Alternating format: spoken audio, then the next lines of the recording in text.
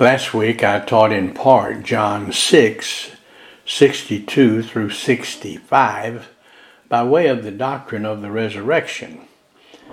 When time expired, I was about to teach John 6:67 through 69.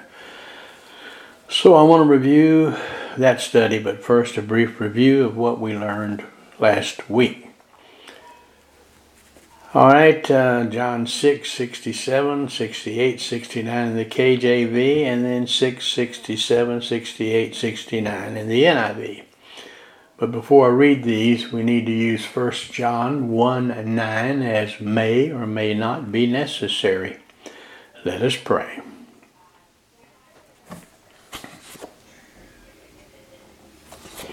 Father, we're grateful for the privilege of being able to come together and study your word. Guide us now and direct us.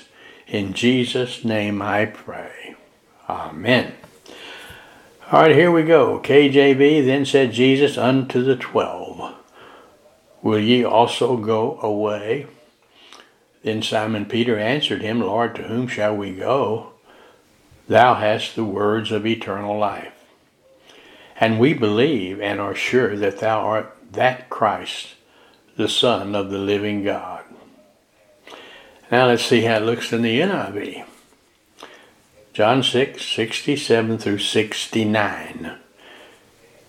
You do not want to leave too, do you? Jesus asked the 12. Simon Peter answered him, Lord, to whom shall we go? You have the words of eternal life. We believe and know that you are the Holy One of God. All right, I want to do some review and then we'll pick up new material. Review points. 1. In general, there are two returns from the dead. The two are resuscitation and resurrection. Resuscitation is used in this doctrine, is a coming back from the dead to ultimately participate in either the first or second resurrections. Two examples of resuscitation are Paul at Lystra while on his first missionary journey. Well, we have the first one there. Then Jesus, who comes to the aid of the two sisters of Lazarus, was another example. So we studied those in Acts 14:19 through 20 and compared it with 2 Corinthians 12:1 through 5. And then with reference to the resuscitation of Lazarus, we studied that in John 11:32 through 45. All right, then we began, of course, the order of the resurrections as a part of our study of the doctrine of the resurrection. And we noted point 1, the resurrection as it relates to Christ and his followers is that point in time where a new body is received and death is no more. There are 4 such resurrections in this classification, and these 4 make up what is known as the first resurrection. The resurrection of unbelievers is called the second resurrection. The 4 resurrections for the believer are Christ on the first Easter, believers at the rapture, Old Testament saints and tribulation martyrs at the second advent, and millennial saints at the end of the millennium. The resurrection as it relates to the unbeliever occurs at the great white throne, where unbelievers are resurrected to receive a body capable of everlasting punishment in a place designed for the devil and his demons. Matthew 25:41. And that, of course, is the unbeliever at the great white throne. The resurrection is one of the very basic doctrines of Christianity and must be understood for potential spiritual growth. We noted that in Hebrews 6:1 and 2. The resurrection of believers is part of the good news of the gospel. So says 1 Corinthians 15:1 through 4. The importance of the resurrection is emphasized by Paul in his first letter to Corinth, 1 Corinthians 15, 12 through 17. The resurrection of Jesus is part of the strategic victory in the angelic conflict. So we noted that in 1 Corinthians 15, 20 through 25. The resurrection is a direct result of perfect justification. Our justification. Christ's justification. Notice Romans 4:25, who Jesus was delivered for our offenses and was raised because of our justification. Wow, what an event in our life that we should be so designated. Who Jesus was delivered for our offenses and was raised because of our justification. In other words, the work of Christ worked because we, of course, will indeed be a follower of Christ and be raised, just like our Lord. All right, the agents of the resurrection are two, God the Father and God the Holy Spirit. The resurrection of Christ is the basis for our confidence and ecstatic happiness in eternity future. 1 Peter 1:5. As earlier noted, there are two general types of resurrections, and of course the first and the second resurrections. Let's see how the resurrection, the resurrections plural, fit on our regular dispensation chart. And you see our chart, which you have noted many times. And we note, of course, the resurrection of believers at the rapture is Battalion 1. And then at the second advent, we have that unusual, though it not be technically a resurrection, it's an unusual event when believers move over into the millennium with him. But they don't get their resurrection bodies yet. All right, because they need to be capable of procreation, and that's not something a resurrection body does. But they have to do that in order to have unbelievers in the millennium. And then, of course, millennial saints will get their resurrection bodies at the end of the millennium. So we studied all that. Now, provided you a brief review. Now then for new material and a study of John 6:67 through 69. I'm going to read the NIV. We, of course, have read both the KJV and the NIV earlier, but won't hurt to do it again. NIV, you do not want to leave too, do you? Jesus asked the 12.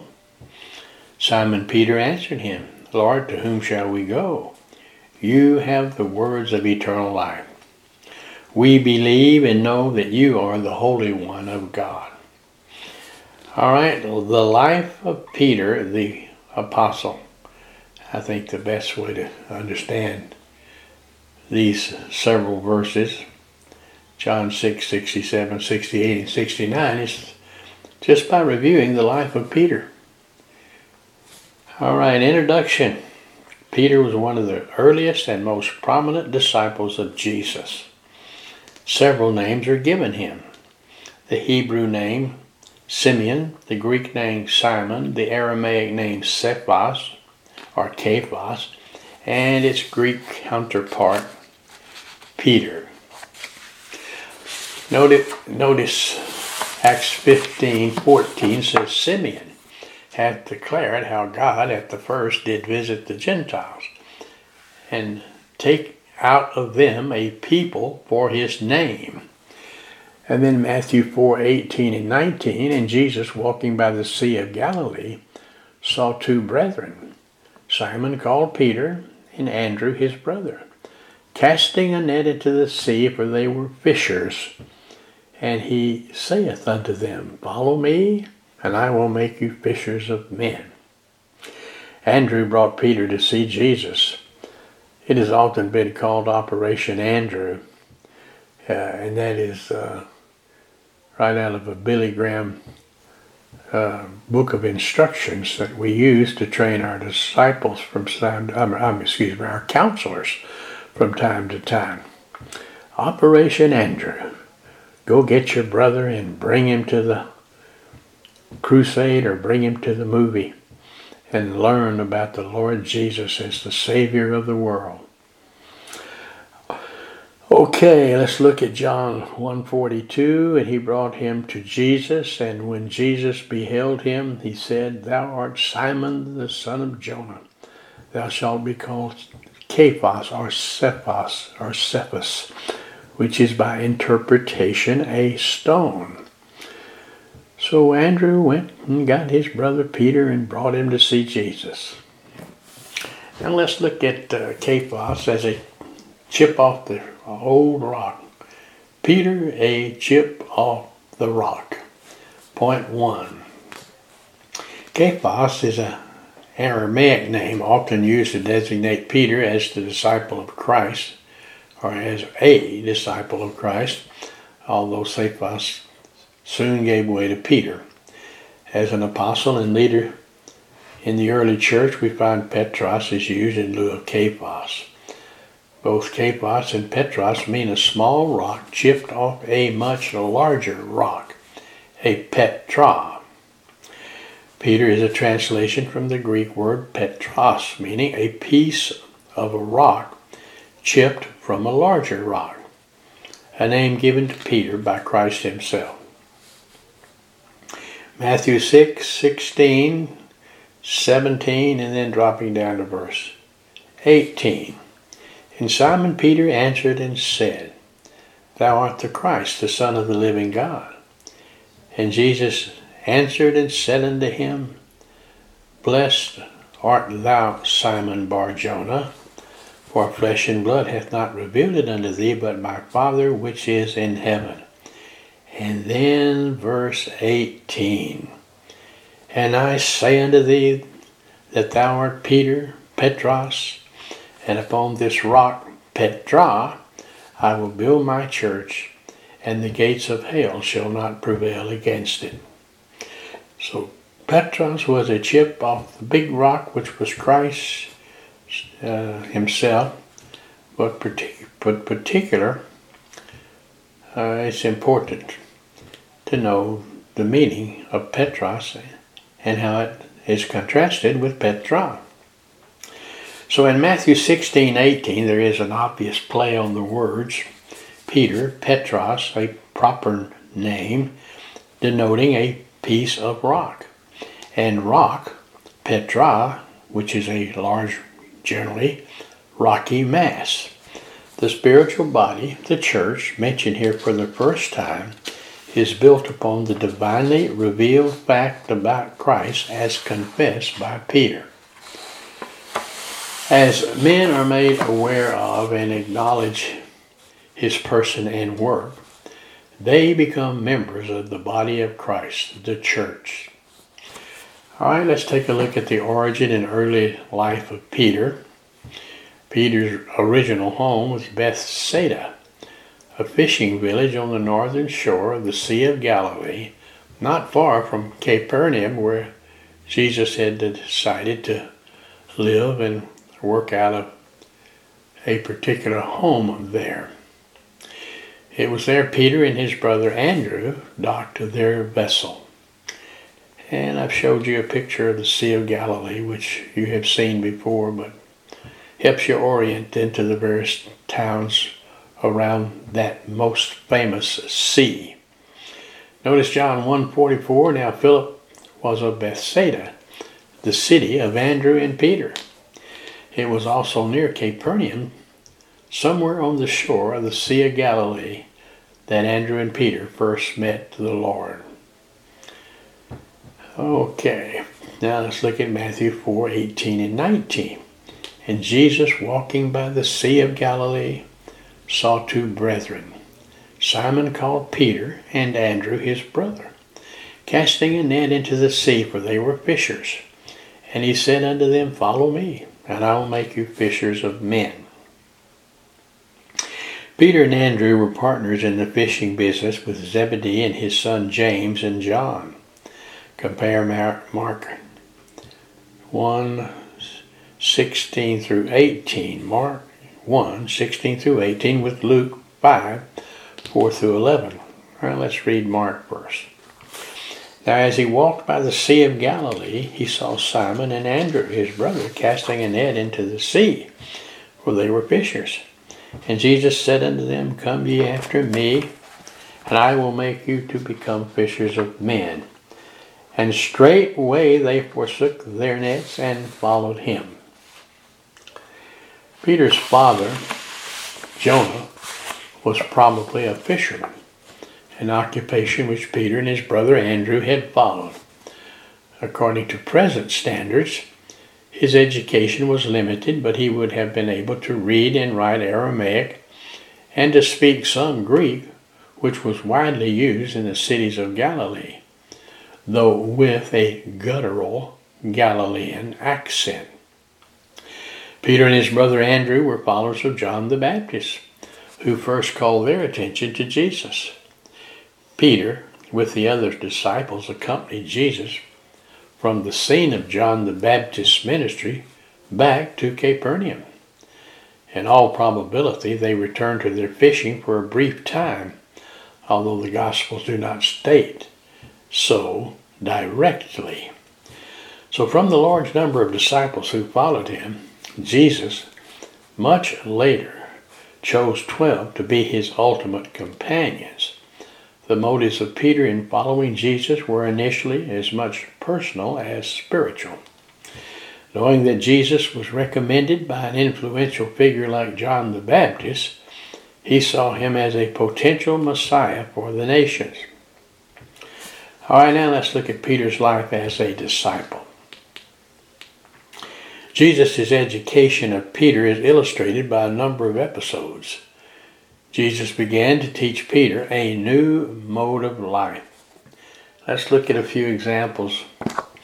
In response to Peter's question concerning the payment of the temple tax, Jesus answered him that the true Israelites should be free from taxation, and then supplied enough money to pay for himself and for Peter also.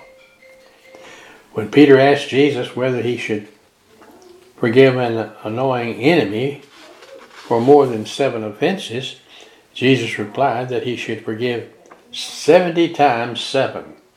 Matthew 18:21 and 22, an injunction that Peter would find hard to obey, certainly as most would think.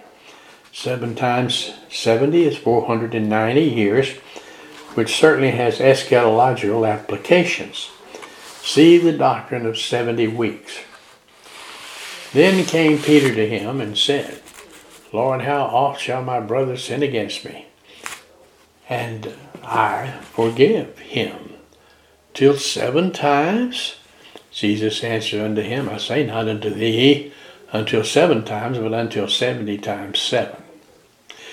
Peter's surprise over the withered fig tree is our next example. Certainly the fig tree is a representation of Israel, but let's take a look at Peter's surprise over the withered fig tree. It certainly implies some incredulity concerning Jesus' power. Jesus promptly reminded him that he needed more faith. Mark 11:20 through 22. There are all manner of eschatological nuances involved in these passages relating to the fig tree. And in the morning, says Mark 11:20, and we're going to read through verse 24. And in the morning as they passed by, they saw the fig tree dried up from the roots. And Peter, calling to remembrance, saith unto him, Master, behold, the fig tree which thou cursest is withered away. And Jesus answering saith unto him, Have faith in God, for verily I say unto you, that whosoever shall say unto this mountain, Be thou removed, and be thou cast into the sea, and shall not doubt in his heart, but shall believe that those things which he saith shall come to pass, he shall have whatsoever he saith.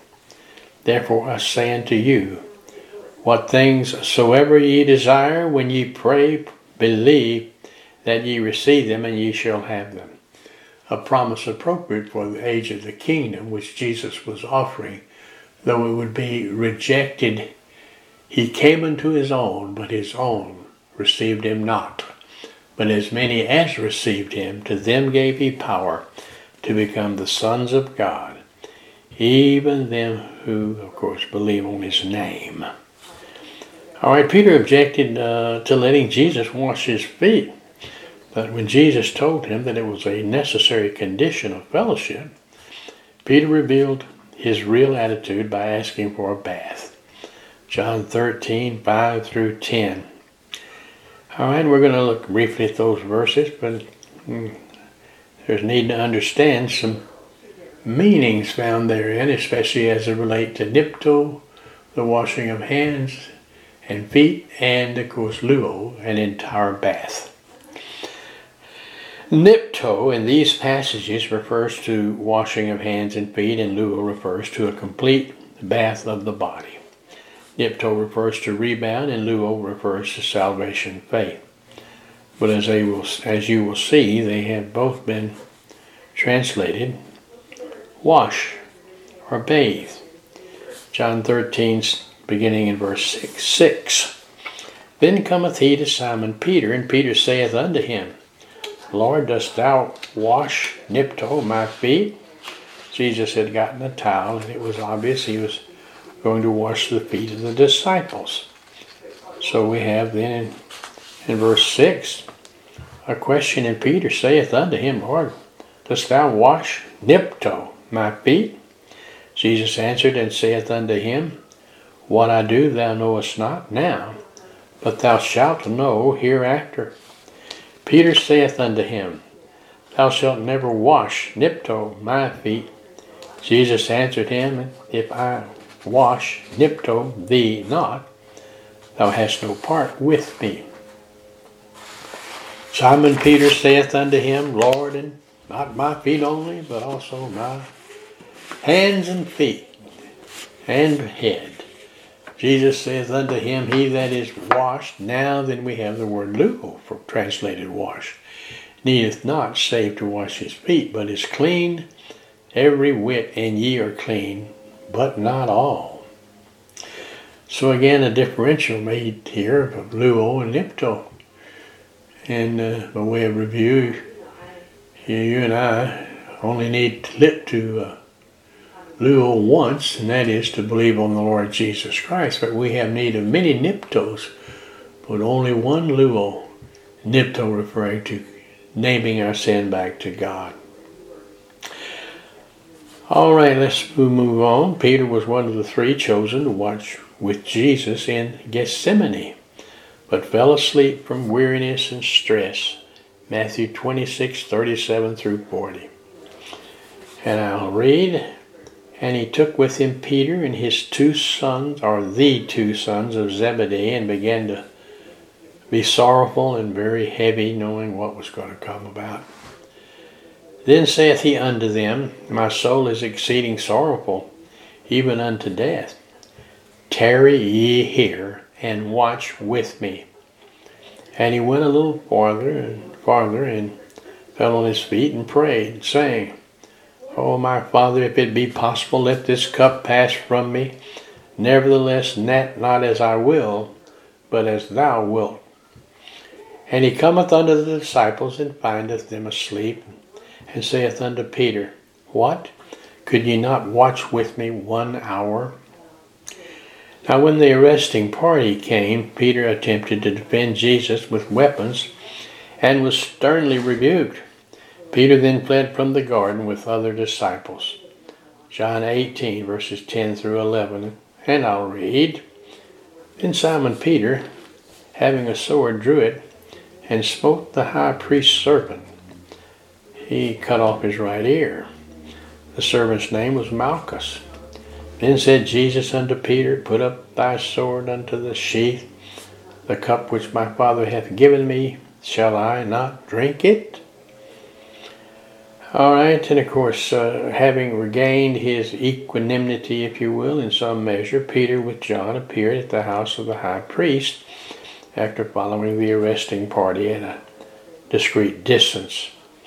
Alarmed by the latest hostility around him, 3 times he vigorously denied any connection with Jesus. Now, a point about John 18:10. You remember what our Lord said, if I'd wanted to do it by force, I could have brought numerous battle-hardened warrior angels, and they could have taken care of all who might show animosity toward the Savior. But he didn't want to do it that way. So let's go on. Having regained his equanimity, Peter with John appeared at the house of the high priest after following the arresting party at a discreet distance. Alarmed by the latent hostility around him, he vigorously denied any connection with Jesus.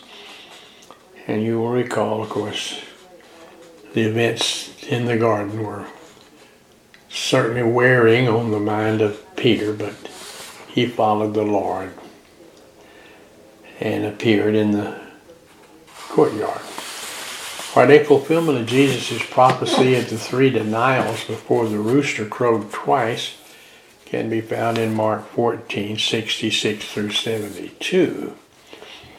And I'll read, "And as Peter was beneath in the palace, there cometh one of the maids of the high priest. And when she saw Peter warming himself as she looked upon him, she said, And thou also wast with Jesus of Nazareth.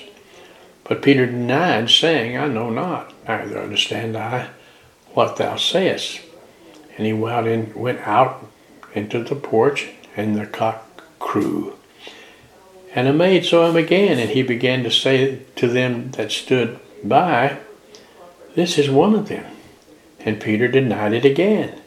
And a little after that stood by one who said unto Peter, again to Peter, Surely thou art one of them, for thou art a Galilean, and thy speech agreeth thereto. And he began to curse and to swear, saying, I know not this man of whom ye speak. And the second time the cock crew, and Peter called to mind the word of Jesus, who had said unto him before the cock crow twice, Thou shalt deny me thrice. And when he thought thereon, he wept. All right, when the disciples returned to Galilee, Peter proposed that they resume their trade of fishing. The Lord will rebuke Peter, and he will remind Peter and the other disciples that they were to be fishers of men and not fish. John 21, beginning in verse 15. So when they had dined, Jesus saith to Simon Peter, Simon, son of Jonas, lovest thou me more than these? He saith unto him, Yea, Lord, thou knowest that I love thee. He saith unto him, Feed my lambs. He saith to him again the second time, Simon, son of Jonas, lovest thou me? He saith unto him, Yea, Lord, thou knowest that I love thee. He saith unto him, Feed my sheep. So you'll recall the disciples had arrived at the lake, and they were out performing their work as commercial fishermen. They saw the Lord appeared to them, and he sat down and started to eat with them, and he rebuked Peter. Now verse 17. He saith unto him, the Lord, speaking of course to Peter, Simon, son of Jonas, lovest thou me? Peter was grieved because he said a third time, because he said unto him the third time, Lovest thou me? And he said unto him, Lord, thou knowest all things. Thou knowest that I love thee. Jesus saith unto him, Feed my sheep. All right, now let's take a look at Peter in Jerusalem. After the ascension of Jesus, the disciples were gathered in an upper room for prayer, awaiting the promised gift of the Holy Spirit. Peter, in error, proposed that one be chosen to take the place of Judas Iscariot, so that the apostolate might be complete. Acts 1:15 through 23. Now, note, this is in error, but it'll all get straightened out when God the Holy Spirit comes and begins to teach his disciples. And in those days Peter stood up in the midst of the disciples and said, the number of names together were about 120. Men and brethren, this scripture must needs have been fulfilled with the Holy Ghost by the mouth of David, spoke before concerning Judas, which was guide to them that took Jesus. For he was numbered with us, and hath obtained part of this ministry. Now this man purchased a field with the reward of iniquity, and falling headlong he burst asunder in the midst, and all his bowels gushed out. All right, and it was known unto all the dwellers of Jerusalem, insomuch that field is called in their proper tongue Akeldama, that is to say, the field of blood. For it is written in the book of Psalms, let this habitation be desolate, and let no man dwell therein, and his bishopric let another take. Therefore, wherefore, of these men which have companied with us all the time that the Lord Jesus went in and out among us, beginning with the baptism of John unto that same day that he was taken up from us, must one be ordained to be a witness with us of his resurrection. And they appointed two, Joseph, called Barsabbas, who was surnamed Justus, and Matthias. And you know, Paul was the 12th apostle, and not these two, or either one of the two. All right, now let's look on page 11.2. At the first New Testament day of Pentecost, Peter preached the initial message to the crowd that gathered, declaring that they must repent and be baptized in the name of the Lord Jesus. There were approximately 3,000 who had been converted.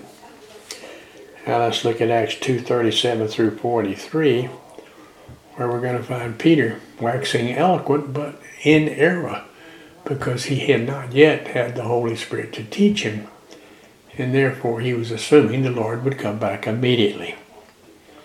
So when the people heard Peter's sermon, they were cut to the heart and said to Peter and the other apostles, Brothers, what shall we do? Peter replied, Repent and be baptized, every one of you, in the name of Jesus Christ for the forgiveness of your sins, and you will receive the gift of the Holy Spirit. The promise is for you and your children, and for all who are far off, for all whom the Lord your God, our God, will call. With many other words, he warned them, and he pleaded with them, Save yourselves from this corrupt generation. Those who accepted his message were baptized, and about 3,000 were added to their number that day.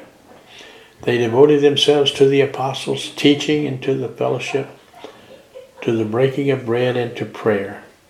Everyone was filled with awe, and many wonders and miraculous signs were done by the apostles. So even though they lacked the amount of doctrine that would be later required, the Lord blessed them, and they saw many miracles and many converts. All right, Peter in Acts 2:14 through 21 preached in an attempt to explain the phenomena of tongues by quoting in error Joel, and certainly his explanation was problematic.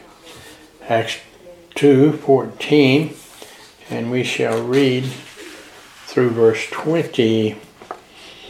Then Peter stood up with the 11, raised his voice and addressed the crowd. Fellow Jews, and all of you who live in Jerusalem, let me explain this to you. Listen carefully to what I say. These men are not drunk as you suppose. It is only 9 a.m. No, this is what was spoken by the prophet Joel. In the last days, God says, I will pour out my Spirit on all people. Your sons and your daughters will prophesy. Your young men will see visions. Your old men shall dream dreams. Even on my servants, both men and women, I will pour out my Spirit in those days, and they will prophesy. I will show wonders in the heavens above and signs on the earth below. Blood and fire and billows of smoke. The sun will be darkened. The sun will turn to darkness and the moon to blood before the coming of the great and glorious day of the Lord. And everyone who calls on the name of the Lord will be saved. And there's in your lesson plan, what we call the regular dispensation chart, which reflects the events to come. Now, Merrill F. Unger, in his book entitled Tongues, has written, quote, Joel's prophecy was to show the multilingual Jewish listeners gathered from all parts of the Roman Empire to celebrate the Feast of Pentecost that the strange exhibition of languages by these simple Galilean followers of Jesus was not an instance of drunkenness or emotional excess. Quoting again, on the contrary, it was something paralleled by their own prophetic scriptures closely akin to similar spiritual phenomena predicted to be visited upon their own race previous to the establishment in kingdom blessing.